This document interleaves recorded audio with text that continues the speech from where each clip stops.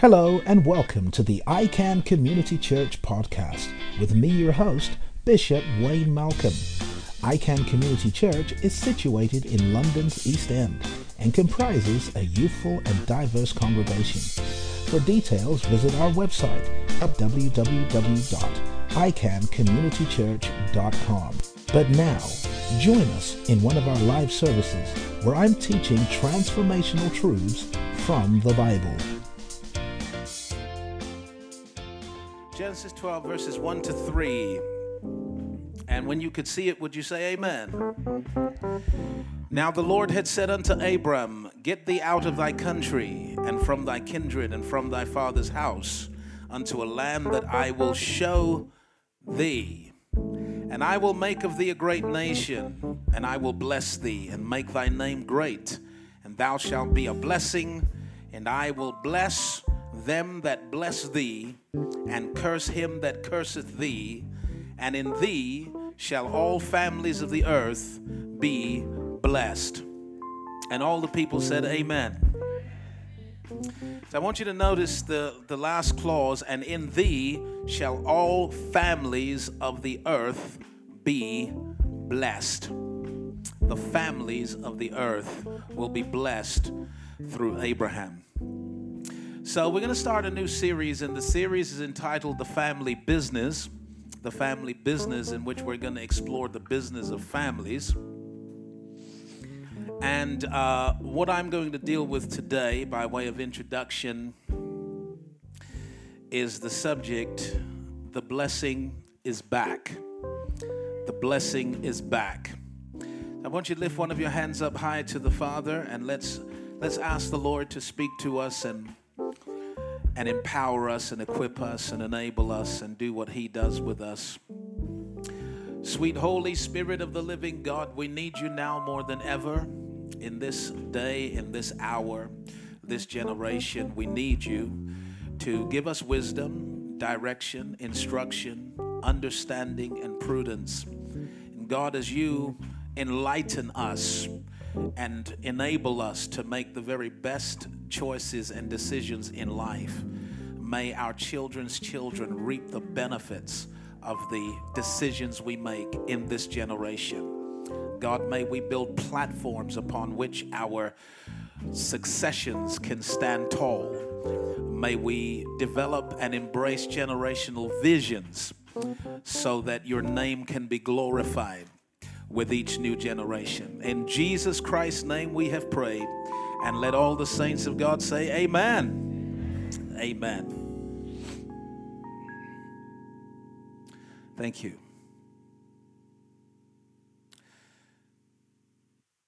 So, I want you to notice a few things by way of introduction. Namely, that the word blessing is reintroduced to sacred vocabulary here after it has disappeared for some time. Let me explain what I mean. I mean that when God made man, first thing he did was bless him, which I suppose reveals his highest intention for us, that we be blessed. So God made man in his own image. In the image of God made he him, male and female made he them, and God blessed them. First thing he did, he blessed them. However, we get to Genesis 3, in which the fall of man occurs, and we are introduced to a new word, and the word is curse. Cursed be the ground for thy sake. Cursed, a curse upon the serpent. And the curse begins to characterize the evolution of civilization from that point forward. The word blessing disappears from the Bible, because Adam's transgression brought a curse into the earth. The difference between a blessing and a curse, in terms of its end result is that a blessing causes you to flourish, to prosper, to increase, to get better. It affects your health, it affects your wealth, it affects your happiness. When you're blessed, you're constantly increasing, expanding, growing, flourishing.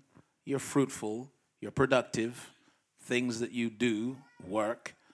It's the blessing. You have children. It's a blessing. The word curse is now the opposite of that in terms of its effect. The opposite is that everything starts deteriorating. So quality of life starts to deteriorate. Length of days start to deteriorate. Health deteriorates. Wealth deteriorates. Everything starts to decrease, diminish, and spoil and become rotten, as if a force is working against your success. And it's understandable how some people feel like they are under a curse, because perhaps whatever you tried to do, no matter how good it looked, no matter how sound it was on paper, it just couldn't work. It just collapses into frustration, disillusionment. And that feels like a curse. There are some people who literally believe that they were born under a curse, that because of the lifestyles of their parents or grandparents, they are doomed to repeat certain mistakes. Some people believe that their marriage is doomed to fail because of a string of failures in their ancestry. Some people believe that they are doomed to die young because others in the family have died young. Some believe that it's inevitable that they'll become an alcoholic because dad was an alcoholic, granddad was an alcoholic. It's a matter of time before I'm an alcoholic. Some people believe that they are going to prison. They haven't committed the crime yet, but they're going to prison because they just believe that because this is in my history, my family tree, it's going to happen to me. And churches haven't exactly helped in that respect, because we came up with a really, really interesting doctrine on the generational curse, in which we told people that even though you're born again, and even though the blood of Jesus has cleansed you from all unrighteousness, you may still pay for the sins of your fathers and your grandfathers. Therefore, you need an extraordinary intervention, usually in the form of some extreme prayer meeting in your house, in which we're going to cleanse it, deliver you. You need deliverance. But I tell you, that the doctrine just took a lot of ground, made a lot of ground, because people needed to understand why I can't keep a job, why I can't keep a relationship, why I can't keep money. It must be that there's a curse that needs to be broken. So let me tell you something about generational curses really quickly. Can I do that? There is such a thing as a generational curse in the scriptures, and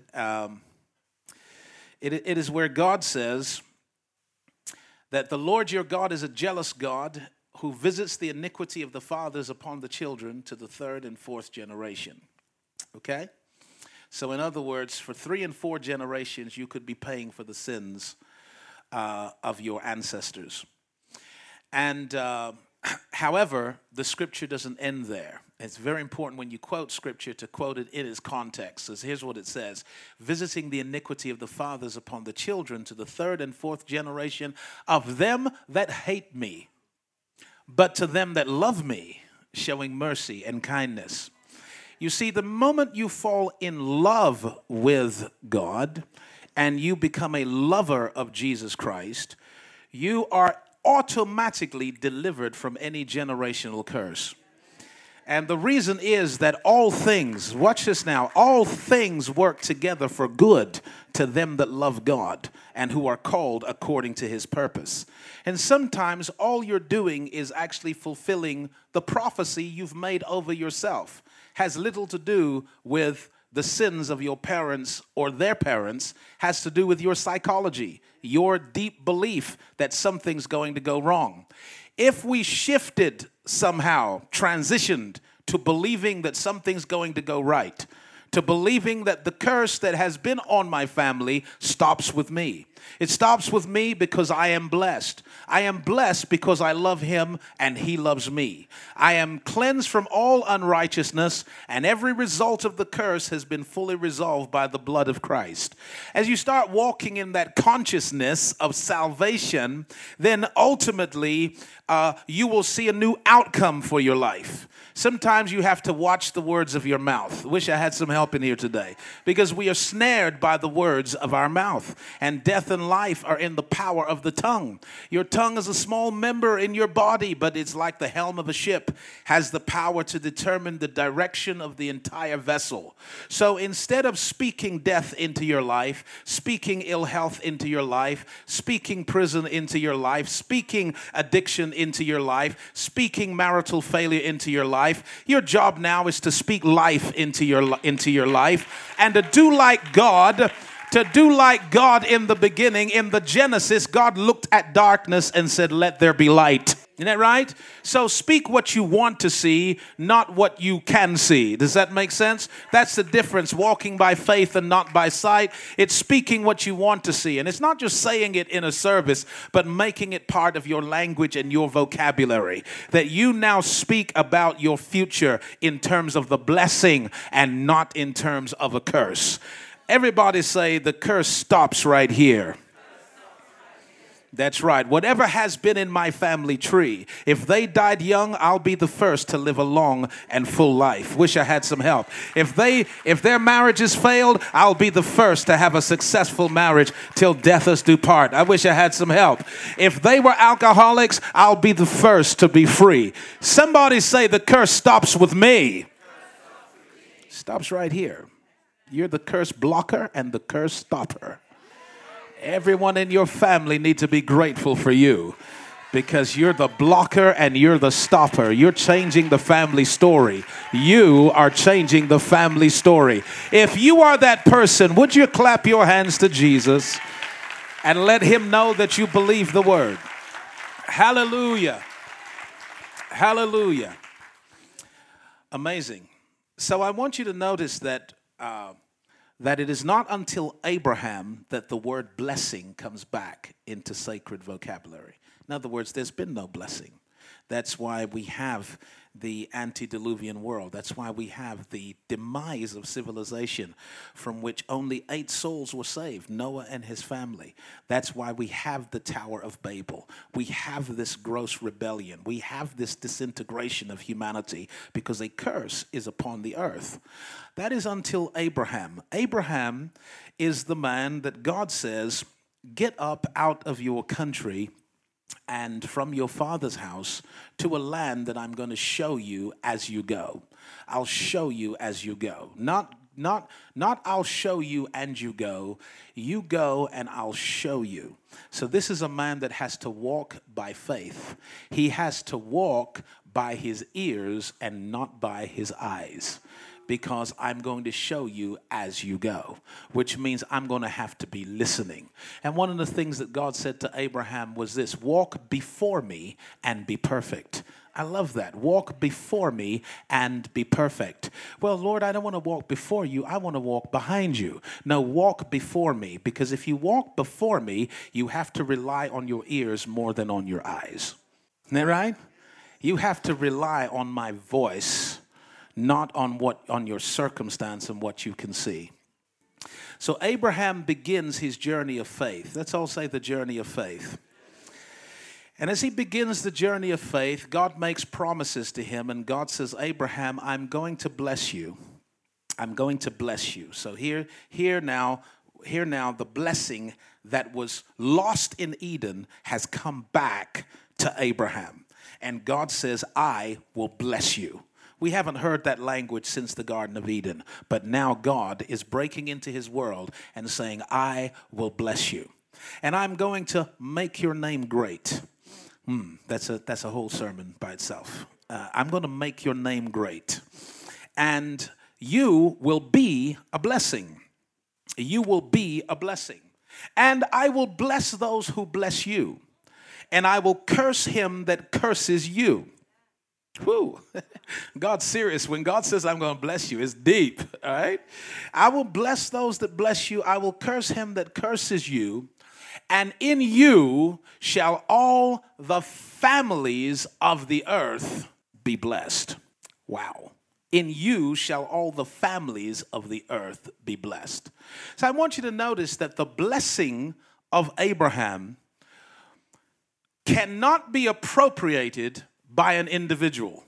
It is a blessing upon families. Wish I had some help in here. He didn't say, in you shall everyone that believes be blessed. He says, in you, all the families of the earth will be blessed. Which means that if I am to obtain the blessing, I am going to have to become part of a family. I need to say it again. If I'm to obtain the blessing, I must find myself part of a family. Because the blessing is coming upon families. In fact, I want you to notice that the blessing of Abraham is linked to two things. Everyone say two things. It is linked to faith and it is linked to family. It's linked to faith, it's linked to family. It's not possible without faith, it's not possible without family. Notice very carefully. Abraham, I'm going to bless you, okay? But now you have to believe that in order to even start the journey. So your faith is important. But the blessing I have for you is simply not possible without a family. Okay? So Abraham cannot walk off and say, you know what? I am blessed. I am blessed every day. I am blessed. No, you're going to need to go find Sarah.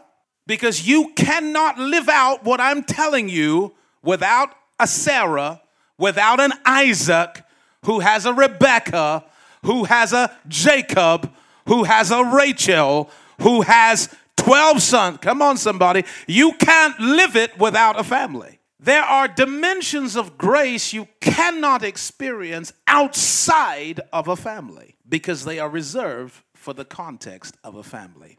Now, I know some of you are in bitter agony right now. You're twisting in your seat trying to style it out.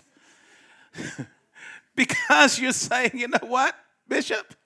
I really don't have one of them. I was raised in a dysfunctional environment that God had to deliver me from to preserve my sanity. I was raised in care or by somebody else, or I have been through such trauma in the name of family that I actually don't even want to hear this message today. I'm only sitting here because it looks awkward to walk out right now. It'll create more questions than it will give answers.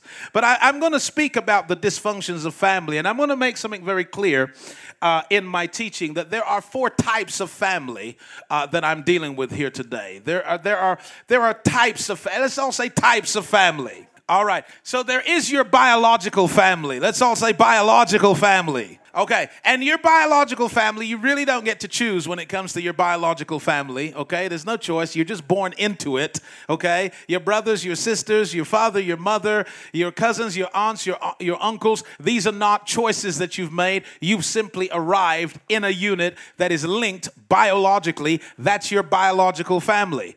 And sometimes those families are dysfunctional. Fair to say? Oh, come on now. Y'all, many of you already have the crazy uncle. You know that. Some of you, your worst nightmare would be that your father comes to church because you don't know what he's going to do. You don't know what he's going to say. Our biological realities can be quite dysfunctional at times, but that's not the only family that we have. Can I hear an amen? There's another kind of a family. It's called a spiritual family. Let's all say spiritual family. Let's say it with authority, spiritual family. Your spiritual family, how many actually feel at home here today, right now? Come on now, because that's what this is meant to be. Can I tell you that the church, the model for church is not corporate? Woo! The model for church is not corporate. Any attempts we make to try to pattern the church after a corporation is always going to wind up in spiritual failure and spiritual disaster, because the model for church is not corporation. The model for church is family. Because you see, in a corporation, actually no one has your back. Everyone has their own back.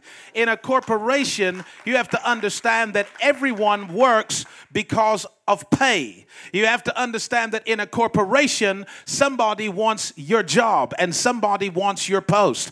In corporation, it's not the person, it's the performance exclusively. And if you are not performing, then you have to get out of the way. And many churches have tried to mirror the corporate world in how they actually construct themselves and grow. But the real model, biblical model, is family. Everyone say family. And you know, there's something about family. There are bonds that transcend mistake, error, failure, poor performance, etc. You don't stop loving your son or your daughter because they have not performed well. Is this making sense? You don't actually kick people out of your family because they made a mistake. As I say, we'll deal with your dysfunctions in another session. But the point of the matter is that when it comes to family, people do have your back. When it comes to family, you are covered. When it comes to family, you matter more than your ability to perform. And that's exactly what the church is meant to be. It is meant to be an extended family and a spiritual family. Everyone say spiritual family. But then there's also your adopted family. Let's all say adopted. Which simply means that each of you, some of you, have already adopted people and have made them an extension of your family. Sometimes these are kids in the community. Some of you know what I'm talking about. You have built relationships in the community, and you have become a family figure to those relationships because you have adopted those people into your life. You care about them, and if they're in trouble, you are there for them. If they need something, you are there for them. They're not related to you by blood, but you have adopted them into your life as part of your adopted family. Can I hear an amen? And then I suppose in the big scheme of things, there's the human family. And how many of you are part of the human family? And the rest of you, what movie did you come out of? Okay, so there is a sense of brotherhood. If I don't have to know you to feel like you have rights, that you are an important person that should be treated with dignity and respect. I don't have to know you because we are fellow humans. Is that making sense? Okay, so when it comes to family, the fact of the matter is that science or biology often mirrors spiritual truth. So if you want to understand the spiritual truth, sometimes you look at natural law. Natural laws often mirror spiritual laws. Is this making sense? So in the natural world, a human being that is born into the world cannot survive without a family. Now, I didn't say it was the perfect nuclear family of 2.1 or whatever the case is. I didn't say it was a father and a mother. I simply said this: if you abandon a baby at birth, the baby cannot survive. A human being. There are some species of animal that can survive without a parent. Does that make sense? But human beings cannot. If a baby is born and abandoned, the baby is going to die. Is that fair to say? So why do we think it's possible in the spiritual world for babies to be born and not be part of a family? Let's think about this for just a minute, because there's doctrines out there in the universe, in the ether, in the atmosphere. Doctrines that you don't need a church. You just have faith in God, man. It's a private thing. It's just a personal thing. You just personally believe and everything's fine. You have no evidence of that in biology. You have no evidence of that in science. And you have no evidence of that in Scripture. When somebody comes to faith, the very next step is family. Because the blessing of Abraham is linked to faith and family. Can I hear an amen? So I know I couldn't be where I am today were it not for a spiritual family. It just would not have happened because I couldn't look after myself. I couldn't feed myself. I couldn't explain the Bible to myself. I tried to explain the Bible to myself. Let me tell you what I came up with. I remember reading in the book of Revelation that there were 7 spirits of God. And I remember teaching. I said, you know what? There are 7 gods. You need to know that. I said, we only know 3 of them right now, the Father, the Son, and the Holy Spirit. But when we get to heaven, we're going to know the other 4. That's me teaching myself. Okay? When people teach themselves, they come up with heresy and every other doctrine. You absolutely need a family and a functional family at that if you are to grow and become a grounded, sound, discipled representation of Jesus Christ. You will see that even Jesus, when he started his mission, didn't go out to fulfill it by himself. His first job was to recruit a team. And yes, his team had issues. Guess what? Yours does too, and mine does too. Everybody has issues, but Jesus created a team, and it was through the teamwork that he made the dream work. He did not try to go out and do it by himself. How many ever read the verse that says no man is an island?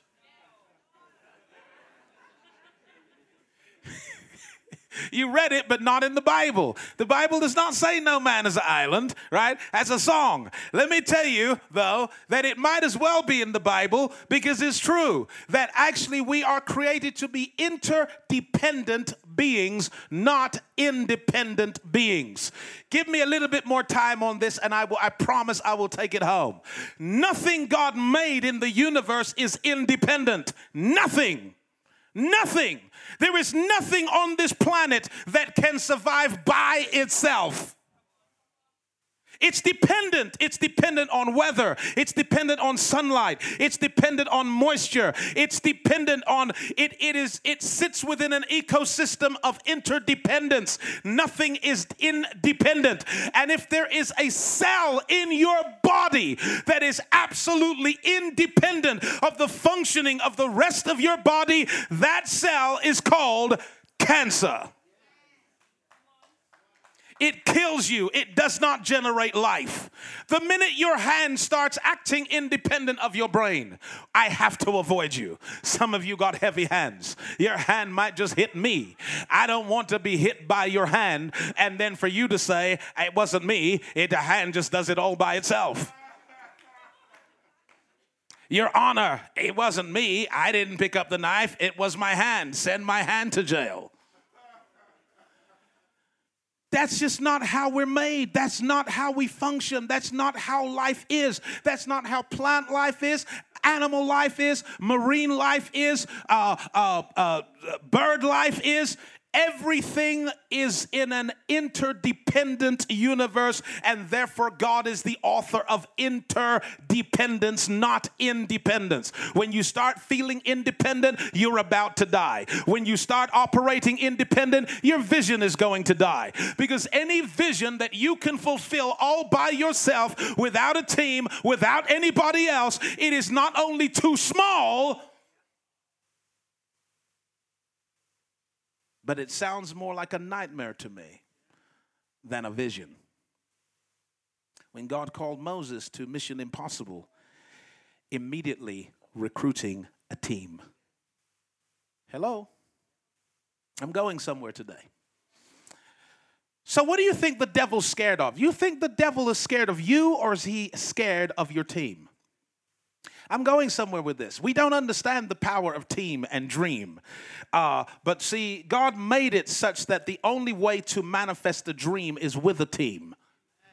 He's made it that way. And not only does God know this, the devil knows this. The devil knows that once you start building team around your dream, you're likely to bring the dream to pass. So long as the dream is just your dream in your head that you're going to figure out all by yourself and make happen all by yourself, he can entertain you for a while, and he can even encourage you to keep on keeping on killing yourself.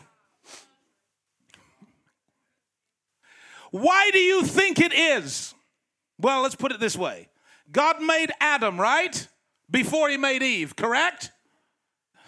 Don't look at me in that academic tone of voice. God made Adam before he made Eve, right? How long was Adam in the garden before Eve came along?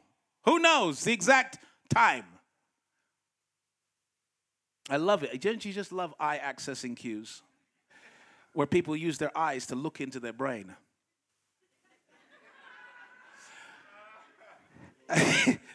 How long was Adam in the garden before Eve came up? Well, you can search a little more. Guess what? You don't know. I don't know. The Bible doesn't say, right? We just know that when God brought Eve out of Adam, and now Adam is not a man, he's a team. Help me, Jesus. Now Adam is not a man, he's a team. That then and only then did the serpent show up. Understand that the whole time Adam was by himself, the serpent never showed up. That's such good preaching, you should be screaming right now. The whole time Adam was by himself, the serpent never showed up. But once he had teamwork behind the dream work, the serpent showed up to divide the team and conquer the vision. I wish I had some help. See, so long as you are a lone ranger operating by yourself, for yourself, you haven't even met the real devil yet. The real devil is coming against you when you get serious about your destiny. And the only day you've become serious about your destiny is the day you start recruiting team. You recruit team, then you'll make it all happen. Isn't that what God said at the Tower of Babel? He said, look, the people are one. They have one language. Whatever they imagine, they can do it. We're going to divide their language. When people are one in terms of their obsession and their determination, and they speak the same language, they are unstoppable. But individuals are stoppable. Somebody's looking at me and saying, well, Bishop, what about Samson? If you want to end up blind and crushed under stones, then you go right ahead and model Samson all day. But that's not the plan right now. The plan, you see, and let me tell you something. This is really, really important for our generation, particularly. For our generation, this is important because we are still looking for another Martin Luther King, a Marcus Garvey, some great leader who will come and lead us. But have you not noticed? They get assassinated. They get shot. They get killed. When you have a messianic complex that wants to be the Lone Ranger and you become an easy target. Does that make sense?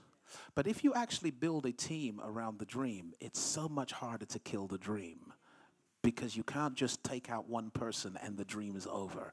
The dream lives because the dream lives inside of a team. Can I hear an amen?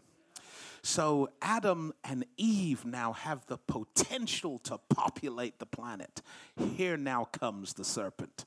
While Adam is by himself, there is no potential. But once Adam has team with behind the dream, he's dangerous, and the serpent comes against him.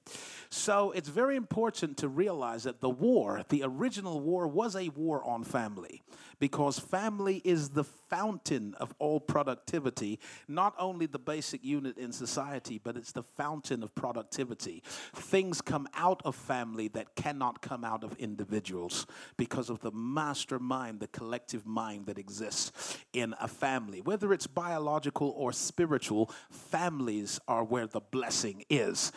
One more time, say the blessing is back. So I want you to notice that it was not the size of Abraham's family that mattered. It was the succession of his family. It was not how large the family is, but it's how long the family is. Yeah. Because, it's not that Abraham physically had lots of children. He had Isaac. This is making sense? But what he had in Isaac was succession. What he had in Isaac was another generation. What he had in Isaac was a future. Without Isaac, he had no succession. He had no future. And see, God's dreams for us and God's destiny and God's plans for us are too big to squeeze into any one person's lifetime. You can't squeeze it in to one person's lifetime. And so what God has promised to do is keep the covenant he makes with you, with your children from generation to generation.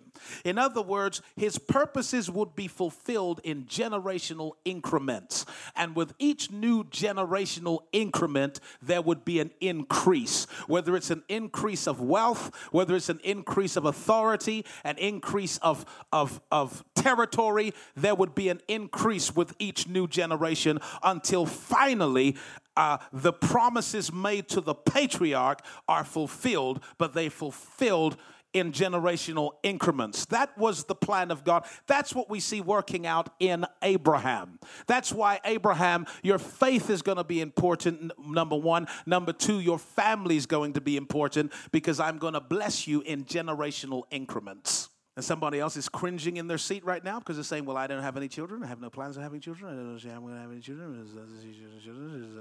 I don't know who you're preaching to, Bishop, because it's not me. Oh, that's basically what you're saying is that whenever you transition from this life, you're gone for good. That's what you're saying. And you don't want to say that. What you want to be saying is that if I don't have biological children, I'm going to adopt people. I'm going to invest who I am into a future generation. I'm going to make sure that the lessons I've learned, the wisdom that I have acquired, do not stop with me. I'm going to build teams, and I'm going to build those teams for futures, because I'm going to see way beyond. I'm going to see way. You see, a great name is not a good name.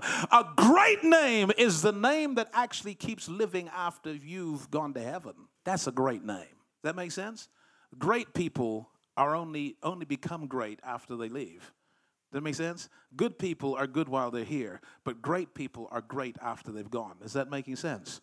So it's important for you to have some sort of generational vision. Now I'm gonna take it home by sharing with you a story, because what I'm gonna do in this series is I'm gonna start to deal with some really real social issues that have their roots in the systematic destruction of our family consciousness, okay? I'm going to say that much of what we are suffering is the result of the destruction, the systematic and strategic destruction of our family consciousness. And I'm going to do such battle with demonic forces and generational demons in this series, because I'm going to drive out of us somehow, by His grace, in the next few weeks. We're going to drive out of us the idea that we have any future, any success outside of the consciousness of family and faith. Very powerful. So I'm going to tell you a story, and it's a true story. It's about me. That normally gets people listening. It's about me in an Uber. Yeah, I was in an Uber. And as I do in the Uber, I end up talking to the driver, because some of these drivers, they see you coming. They're like, oh, I'm going to talk to this one. They're going to talk. So this particular driver, he was from Somalia. And he said to me that he came to the United Kingdom when he was 5 years old. And he came as a refugee. And he came because the civil war was raging in Somalia. And they got access into the UK. So he said he'd been here since he was 5 years old. And he said, the family took advantage of education, insisted that he was well educated, insisted that he did well at school. So he did well at school, and he was able to land quite a good job. He landed quite a good job, and he made progress up the ladder with his good job. And he said he met his wife when he was in his 20s, and she had also come over as a refugee, but they did not know each other in Somalia, but they had met each other through these groups. And he married his wife, and he said that she also did well, and we were both doing very, very well financially. We had good jobs, and he said to me that actually our combined incomes per annum was over £60,000, and this is in the 70s. So you have to understand that this was a lot of money. And he said we had secure jobs, we had good incomes, we had lots of disposable money because we were still living with family, and we decided we wanted to buy a house. So here's what we did. We went to the bank. We thought the bank's going to give us a mortgage, certainly. He said we went to the bank, and the bank looked at us and decided to give us the runaround. And they said, well, you need to fill out this form and then fill out that form and fill out the other form and prove this and prove that. He said, we went through it all meticulously because we thought that's what everyone goes through. So we filled out all the forms. We brought the forms back, and they said, well, you're just going to have to wait now. Just wait for a decision. And then weeks went by, something like a month, and he called back and said, what's happened to our application? And they said, what application? He said, well, we've put in an application and all the supporting documents 4 weeks ago. And they said, we're really sorry. We can't even find them. We can't find the application. We can't find all the documentation. Would you mind doing it again? And at that point, he became aware of racism. He became aware of systemic racism. And he realized that here, the system discriminated against him, that they were not going to give him a mortgage, and it was just never going to happen. Even though his friends, where he worked, were getting mortgages, they were earning less than him, he decided that this was a systemic problem. So here's what he did. He said, I have 11 brothers. I have 11 brothers. So he went to his brothers and he said to them, look, we can't get the mortgage from the bank, but we've got a lot of money saved up and we earn a lot of money. Perhaps we could all put the money together and buy the house. And they reached this conclusion that they will all put their money together and they will buy the house for the one guy and his wife, and he would pay them back over 3 to 5 years without interest. Now, this was interesting. So they bought the house with no mortgage from the bank, just family money. 3 to 5 years later, they had paid back the entire amount, and they were now sitting on a home that they owned debt-free. Now, this was so impressive that other brothers said, well, we want a house now. So they said, well, let's just do it again. So they put all their money together and bought the second one a house. And by the time he was driving me, he said, all 11 of us own a house, and none of us have never had a mortgage.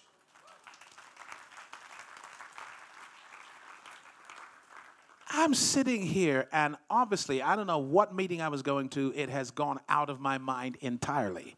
This man is literally telling me the solution to whatever you think is systemically against you in society.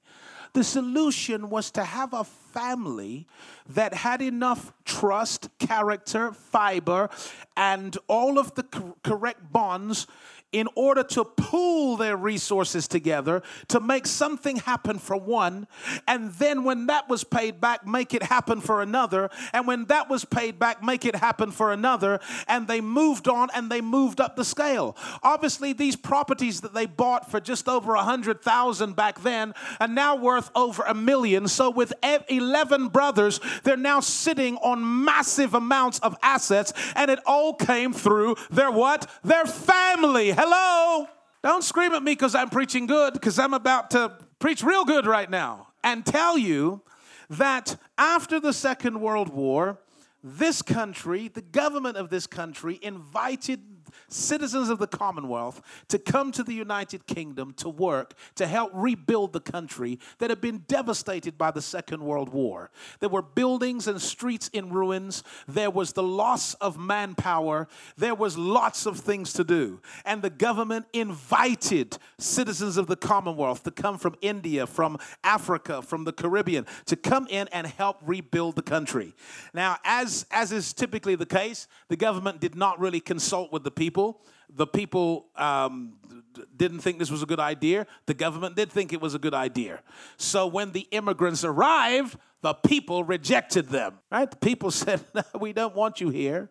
They literally said, we want no blacks, we want no Irish, and we want no dogs. Out.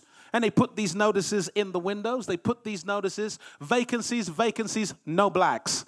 This was normal. This is exactly what the Windrush generation went through and encountered and experienced. Is this making sense for anyone today? Okay, so this actually happened. But it didn't just happen for black people. It happened for every other ethnic group that came into the country at the invitation. They were initially rejected by the system. But here's what some did. Some said, we may lose a lot in this country, but what we're not going to lose is our sense of family. So what they did was they huddled together in one room. And they all worked and put money into one pot. Y'all ain't going to help. Then eventually they said, we're going to buy this room. And they bought the first room. And they kept living in the room and saving until they said, now we're going to open up a shop underneath this room. And as they opened up the shop, then they'd save, and they'd open up another one, and buy another one, and buy another one. And they were doing it without mortgages, without loans, without the banking system. They were doing it on the strength of family. As the years went by, 10, 20, 30 years went by, now many of these families own entire streets. They are now supporting their families back home. Their children have the best educations. They can afford university and all of the other things that go with it. And they have gone up the social and economic scale, having established themselves, and they established themselves through the power of family. While other groups decided that they could just have kids willy-nilly everywhere with anyone and just leave the girl because that was not the plan. Other groups didn't understand the responsibility of raising a child. Other groups had already fallen out with cousins, uncles. It was just war, fighting. Other groups failed to leverage the power of family, couldn't trust each other. Someone's looking at me and saying, yes, but that's because. And I'm sure it's because. I'm sure there's lots of good because reasons. I'm not here dealing with the cause, dealing with the effect. The effect is there's a whole generation now who are starting from scratch by themselves with nothing. Nothing. There is no pot to help you start the business. There's no pot to help you get your first mortgage. There's no pot to help you along the way. You're starting with nothing. And I came by to say that curse stops here. That curse stops here. You may have inherited nothing. You may have inherited nothing. But can we decide that our future will inherit something? Hello, somebody. Can we make that decision? There are enough of us in here, in this room right now, to buy anything we decide to buy. Y'all ain't gonna help. Y'all better stand up, because y'all just want to go and eat chicken and rice, jollof, stew. I don't know what's on your heart. Yeah. There are enough of us in here to buy anything we wanted to buy. Did you know that? Listen to me. Because we haven't understood the family business, the business of family, it is our elderly that do not have a nursing home. It is our children that do not have a nursery school. It's our community that have no bank that can give someone a foot up on the ladder. It's our group struggling to survive because we didn't understand the business of the family.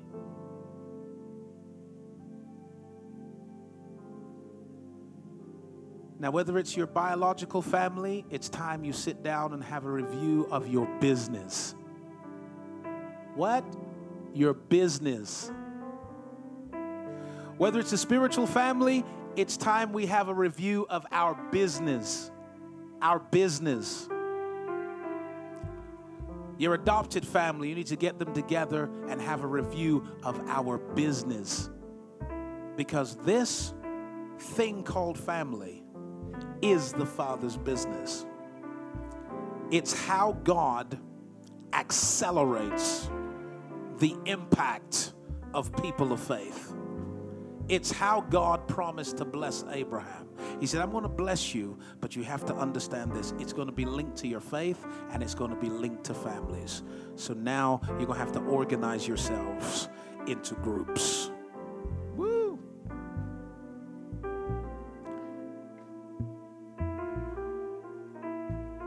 This is so deep. The rest of you that are not standing, is it a pain in your legs or something? Is it, what's going on here? Half of us are standing, half of us are staring. Let's try to stand up here for a second, right? Listen to this. The book of Proverbs says, 6 things does the Lord hate, yea, 7 are an abomination to him. 6 things the Lord hates, 7 are an abomination to him. Then when he starts listing the things that the Lord hates, every one of them is a violation of a human relationship. A proud look, a lying tongue, hands that shed innocent blood, feet that are swift to mischief. Did you notice that? Now, here's the situation. The 6 things that God hated was to do with the violation of sound relationships, right? But watch this, preachers. The 7th thing was not a thing. It was a person. He said, and he that sows discord among his brethren. Everything else was a proud look, a lying tongue, hands that shed innocent blood, feet that are swift to mischief. But he who sows discord among his brethren. You know why? Because when you sow discord among brethren, you guarantee the destruction of the house. Because a house that is divided against itself cannot stand. It is brought to desolation. And you become the enemy, the agent of Satan by simply sowing discord. We have to become the church that realizes that our children and their children need us to be strong, and need us to be united, and need us to be forward thinking, and need us to be futuristic, and need us to be trusting, and need us to be sacrificing. And we cannot be trusting whilst entertaining discord. So sometimes we have to become the people that put plugs in our ears. This is so deep. I don't know who I'm preaching this for today. I'm preaching this for someone. Do you know the rabbis teach that gossip is a worse sin than murder? Do you know why? They say because if you murder someone, you kill them once. But when you gossip against them, you kill them over and over and over and over again. It's deep, isn't it? Do you, in your biological family, do you let outsiders talk about your sister? Is that what you do? Even when you know your sister's wrong, is that what you do? You don't, do you? You stop and you say, you know what? That's my sister. And if you like the size of your lip right now, it's best you stop. It's quite deep, isn't it? If you like this... I didn't know where that came from. We better pray. Bishop is in trouble. Rescue the bishop. Let's pray. Amen. Father God, in Jesus' mighty name, we are praying, Lord, that in this month, we will discover the keys and the secrets that will make us strong as people. I pray, Lord, that as a result of this month, saints will become homeowners. I pray that as a result of this month, saints will develop potentials that we could not have developed by ourselves. I pray that we will leave this month, Father, with a consciousness that we are creating platforms for each generational increment to shine, to stand, to get bigger and taller. And Father, we are praying that you will bless us with that consciousness and with the blessing of Abraham. In the mighty name of Jesus Christ, we have prayed. And let all the saints that love the Lord say amen. Say amen. Praise be to God. Let's give Jesus a great big hand clap. You've been listening to a live sermon at ICANN Community Church. We hope that you feel inspired, informed, and empowered to take your life to the next level. We want to build a relationship with you, whether you attend ICC or not. Of course, we would love for you to visit or even to join. But if that's not possible, we can still stay in touch. Go to our website at www.icancommunitychurch.com and subscribe to our mailing list for updates on special events which may be coming to an area near you. Until next time, this is Bishop Wayne Malcolm saying God bless you.